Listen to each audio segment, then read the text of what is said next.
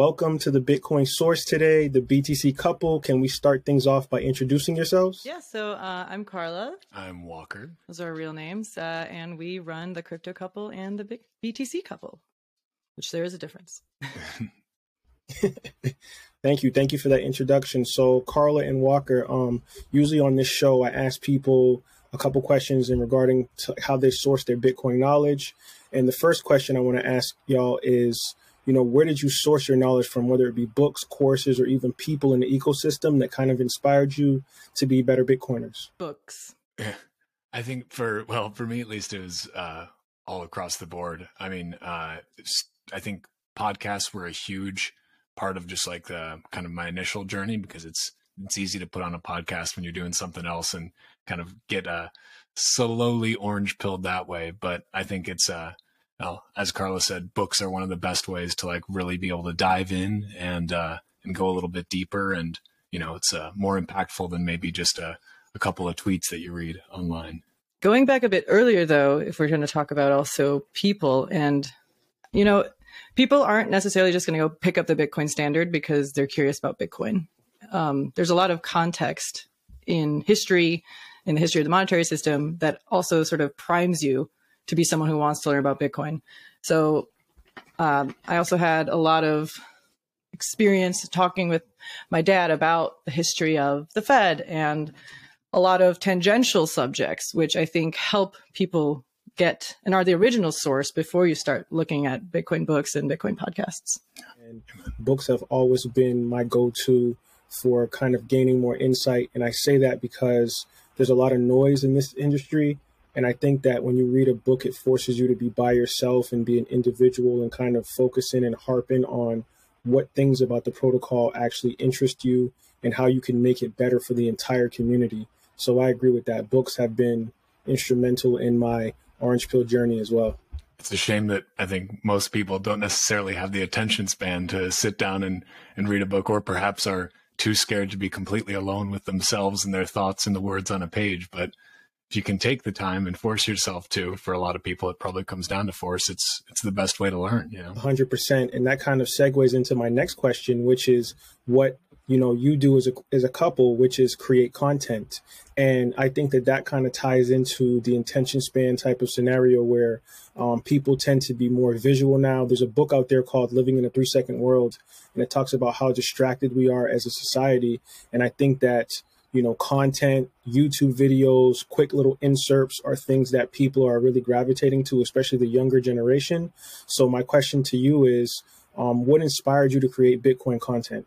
So largely what you just said, even we find ourselves finding it difficult to just sit down and read a book because it's like, oh, Twitter just pinged, or, someone just sent me an email. And like, if this is hard for us, people who are very passionate and who actively try to do this, imagine how hard it is for the people who are already basically addicted to scrolling and swiping.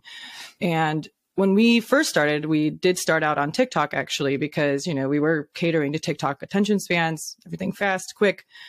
But what we've learned is, even though it's maybe a hated on method, it is getting a lot of valuable information out there. We've had comments on TikTok being like, oh, this is the first time I've learned anything about self-custody. Like, I'm going to check this out. Yeah, I think that it's important for people who do have the attention spans, like the three of us and many amazing Bitcoiners out there who we've been inspired by, who are able to sit down and try to take the time to digest things at a deep level and to read the books and to like dig into things really and go deep.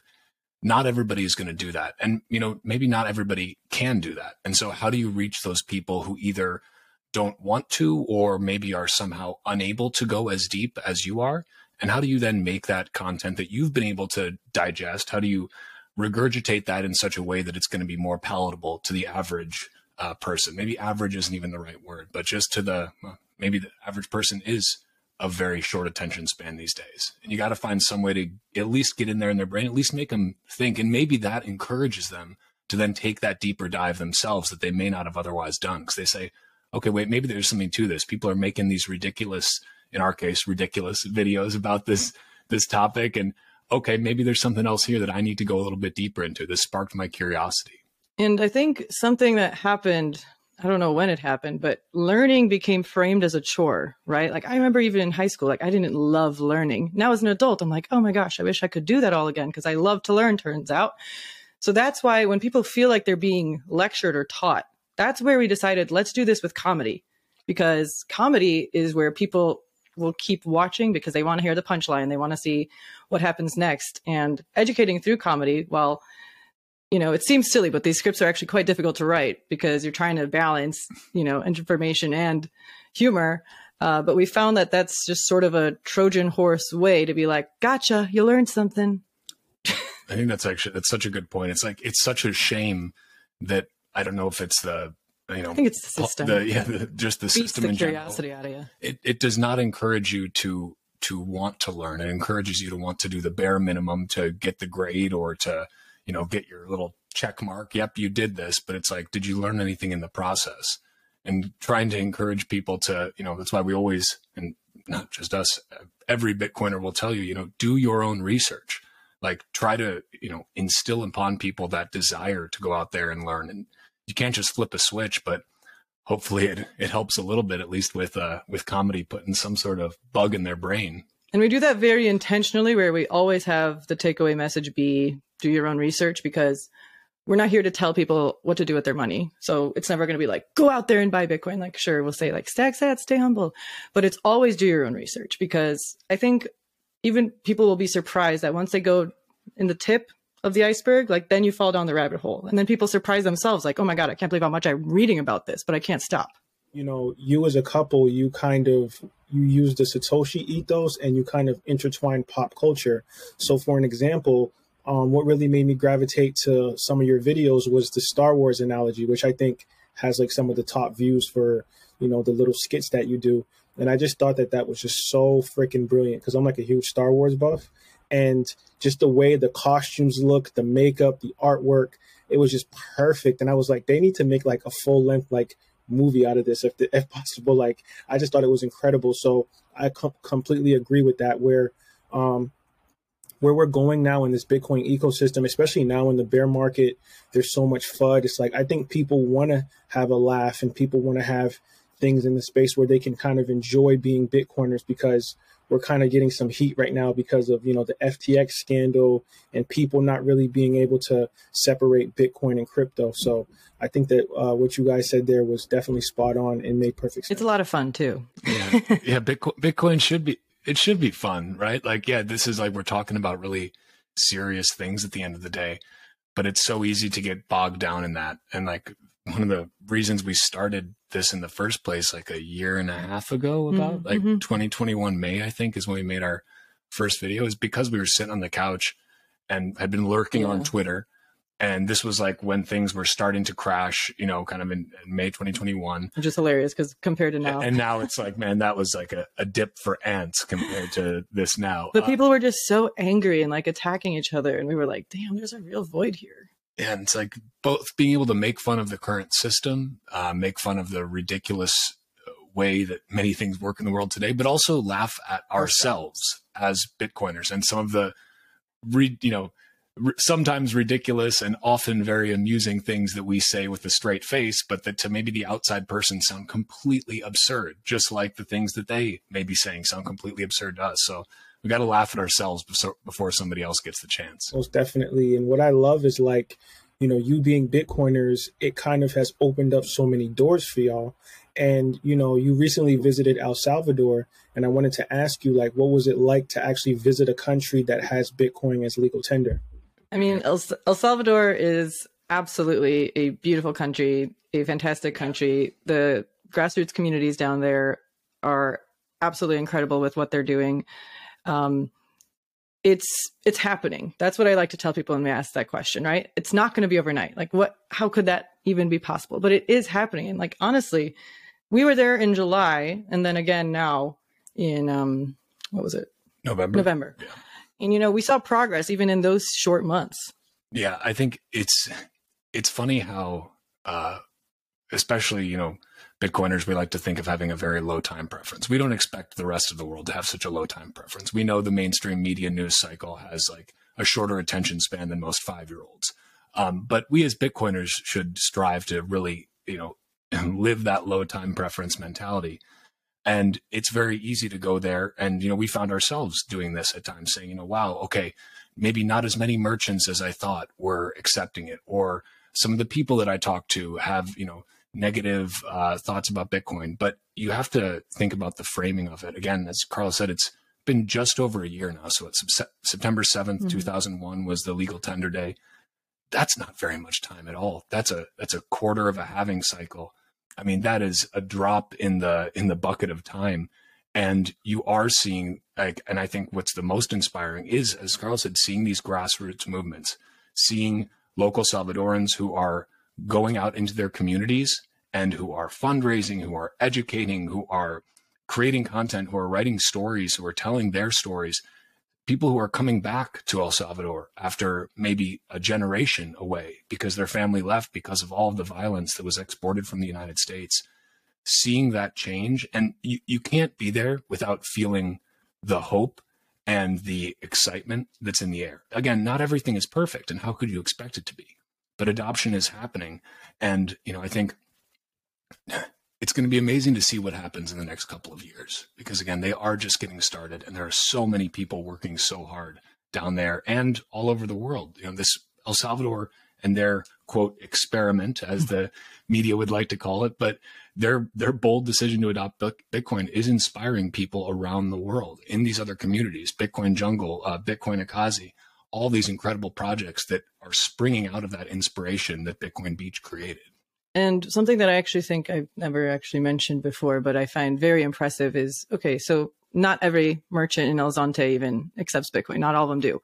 But the fact that the ones that do still do, the ones from July to November, despite all the volatility and the price drop, and they're still accepting it. I'm like, okay, like you still have faith in this thing. Because that was one of my biggest worries, right? Like we're going to El Salvador at this Bitcoin conference when Bitcoin's in what, 16? I was like, oh my gosh, is everyone going to be doom and gloom? And it wasn't. And that was really something. Yeah. And you see the technology improves too, in terms of, I'm not talking about Bitcoin base layer, but Lightning, and also those kind of like layer 3 applications, like the IBEX Mercados of the world, that you're now seeing pop up in more and more places with these really nice, sleek POS terminals that work exceptionally well. And you see that start to sort of propagate out, and just more people building. Like as more people build, things get better. And, El Salvador is really like they're testing live in production, right? Like it's not okay, Bitcoin's set, right? Bitcoin's good. We're fine with that. But the Lightning Network, there's a lot of work to be done. And there's a lot of work to be done in the application layer on top of that. And you see these changes happening really fast. But even just over the course of a few months, I mean, you do see improvements in this, which is really heartening to see. And another thing there, though, is also like we have the education side, which is Bitcoin is not crypto, but we also have to do Bitcoin is not Chivo, right? Like these third parties are not Bitcoin. Bitcoin's working fine, whatever issue, but it's like these are steps of an education. Yeah, it's just like, it's kind of like, the little gatekeepers to Bitcoin. The Chivo wallet allows, the populace to actually have access to Bitcoin. But, as they become more knowledgeable and sovereign, they can find out that they can kind of circumvent that and go directly to the source, which is important. And I think that Salvadorians, I think Max Kaiser just had an interview with Carlson Tucker, and he pretty much talked about the crime rate being dropped by 95% in the country, which was kind of a big thing that people were worried about, hearing about the gangs and all the, high crime rates.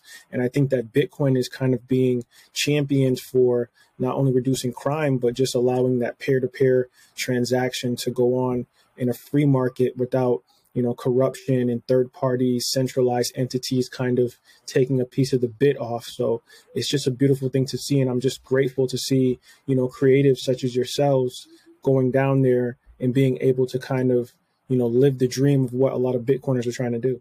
Yeah, it's amazing to see just like folks like Max Kaiser or any of the, let's say, big name Bitcoiners who are down there and adopting Bitcoin. Like, they really are such vocal spokespeople for what El Salvador is doing. And there probably hasn't been a time in any El Salvadoran's recent memory where you would have so many, Westerners or from the so-called developed world coming to your country and then speaking so positively about your country and being inspired by your country and going back and going on major news broadcasts and trying to tell as many people as they can about the great things that your country is doing, like that means something to the people there.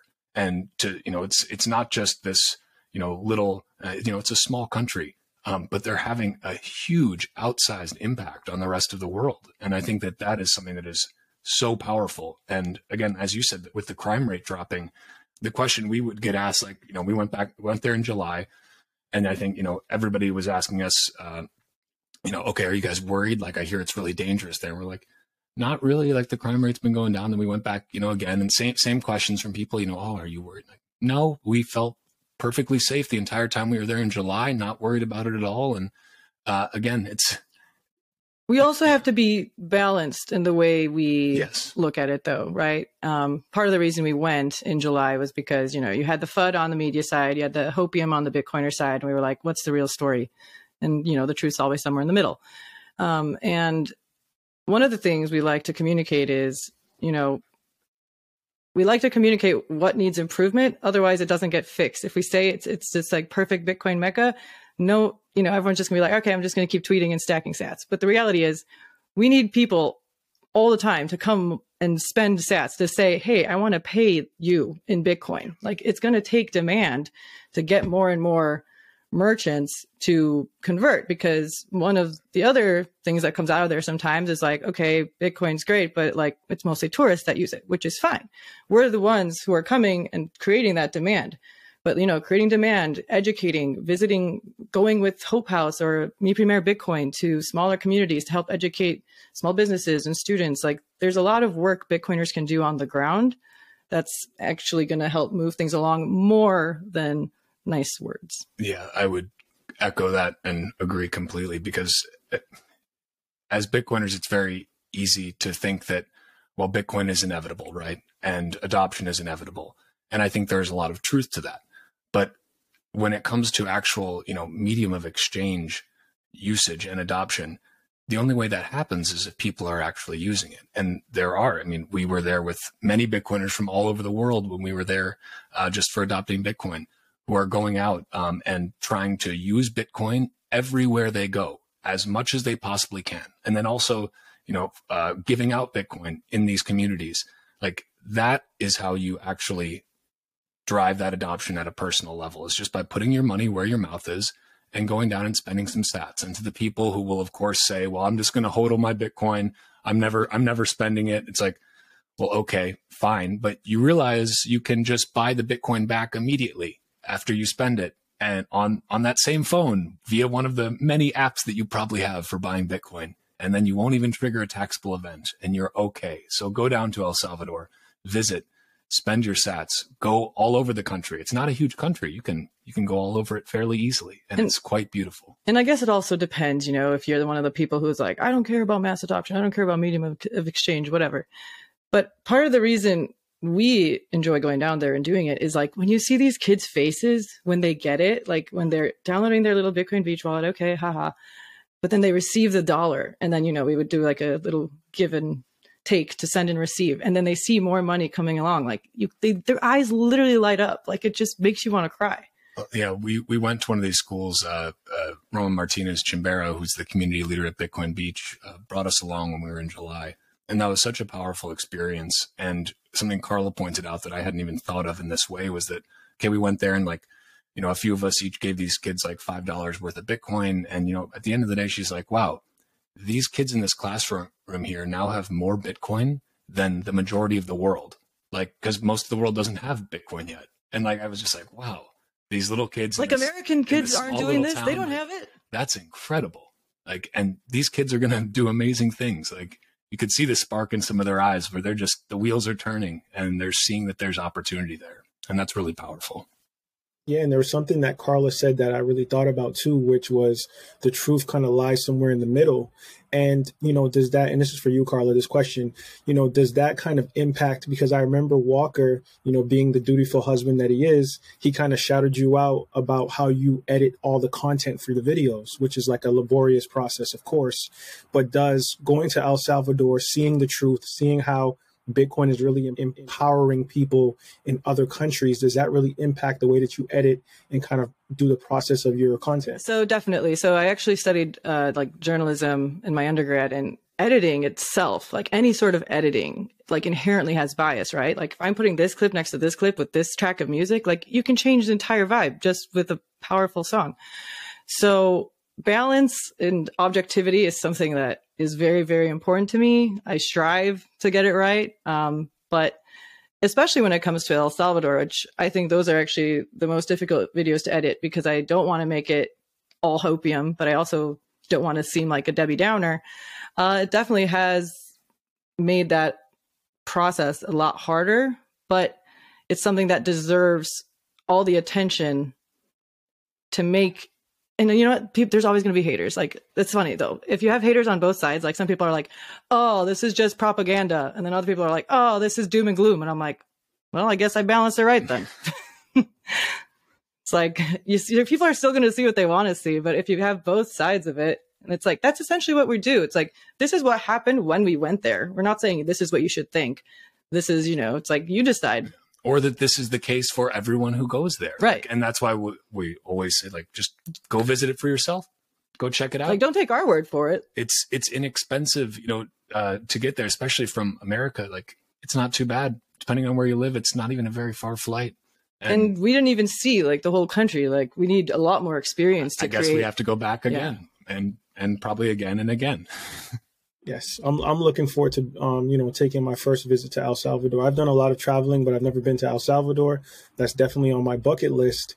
And Walker, this question's for you, because what I love about the BTC couple is that y'all don't only just make content, but you do a lot of other things in the space that people are kind of now seeing your skill sets. And one of the things that I've noticed about you, Walker, is that you have a talent for emceeing. And I recently saw that Samson Mao kind of shouted you out for your multitasking ability and just being an all-around badass Bitcoiner, right?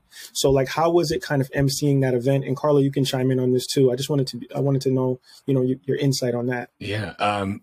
Well, first of all, if you told me that when we started making these ridiculous TikTok videos sitting on our couch in the middle of nowhere, Wisconsin, that we'd be introducing Milena Mayorga and Max Kaiser and Prince Philip of Serbia in El Salvador, I would have said, you're crazy. But then there we are. And first of all, it was an honor for them to ask us to do that. We had the pleasure of emceeing at Lugano as well for the Plan B Forum, which was another amazing experience, just with a great team there. And again, an opportunity to meet incredible people. So in terms of what I try to do when I'm emceeing is, what we try to do is keep it interesting. He's in a zone. Backstage, I am in a tweet frenzy zone, because something I realized that was kind of missing from a lot of these conferences is there's so much amazing stuff that is said just kind of off the cuff by these great Bitcoiners that you have on stage, who maybe didn't necessarily write something down, especially in these panels. These discussions get going, and it's not like that, sure, there's some prompts that they get ahead of time maybe, but that's not pre-scripted. You don't know what they're going to say. And oftentimes, so many of these things will get lost, like these amazing little tidbits of knowledge that they just came up with on the spot. And let's be real, a lot of people don't watch recordings. And a lot of people do not watch the recordings. And so I thought, well, what's something I can do here as I'm just hanging around backstage? Well, let me just pick out the best things that I hear and try to tweet as fast as my fingers will go. And get that stuff out there for people. And I'm glad that people have really liked that.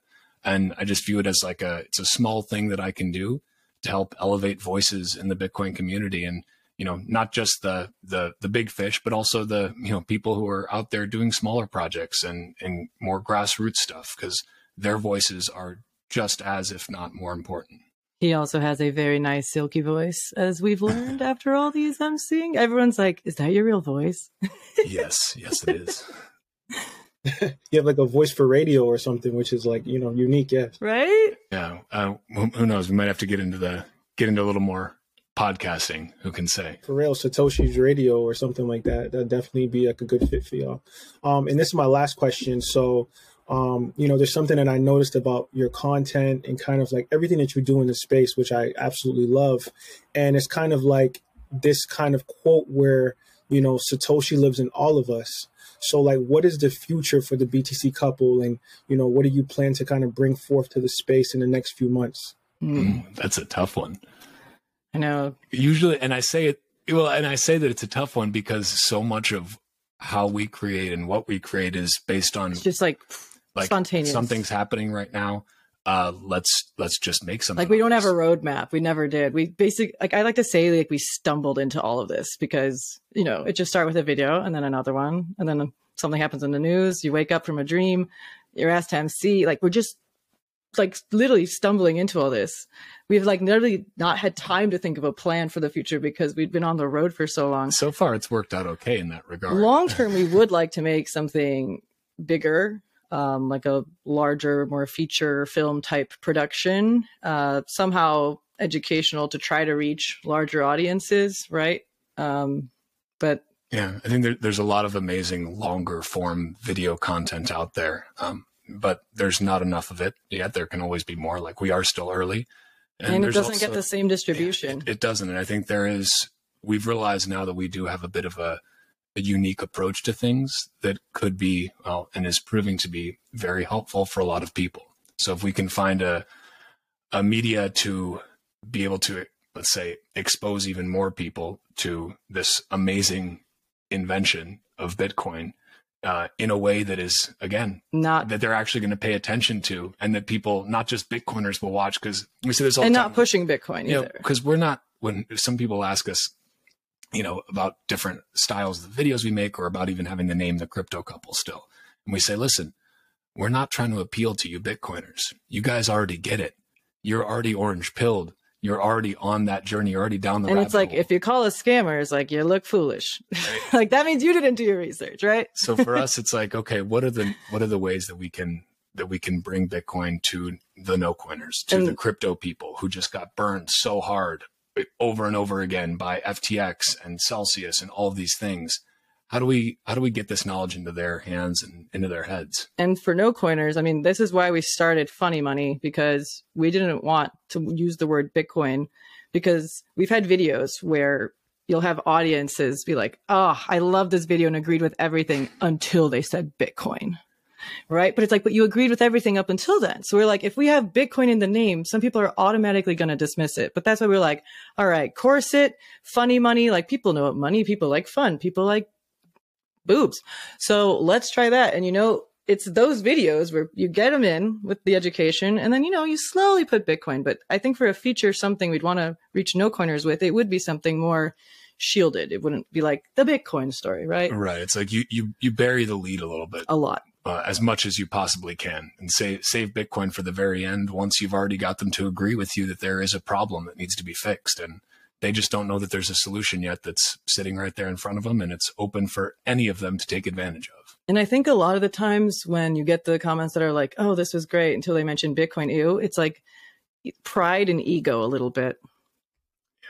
So that's something to figure out to help people overcome a bit. Yeah. It's like feeding people with that long spoon, that long Bitcoin spoon. And, they just will get their medicine at the time and at the price that they deserve. That's always been my thought process behind it. But the BTC couple, this interview has been great. I really enjoyed it. I think people will learn a lot from this episode. So could you give people your social media handles and any future endeavors? I mean, you kind of spoke about it, that you might want people to know about when this episode drops. Yeah. So she runs the Twitter account. The comedy crypto couple side. That's the crypto couple. The O is a 0 and the L is a 1. Yes, it is spelled in a scammy way on purpose. We're also the BTC couple at the BTC OUPLE. That one's for education. The other one's for comedy and shit posting. Funny Money is at Funny Money LOL on Twitter. If you want to see Carla in a corset and me in a ridiculous gray wig, burying the lead with Bitcoin, I'm Walker America on Twitter. You can find all of our links to YouTube and everything else, or if you're on TikTok, it's the Crypto Couple, the same as on Twitter.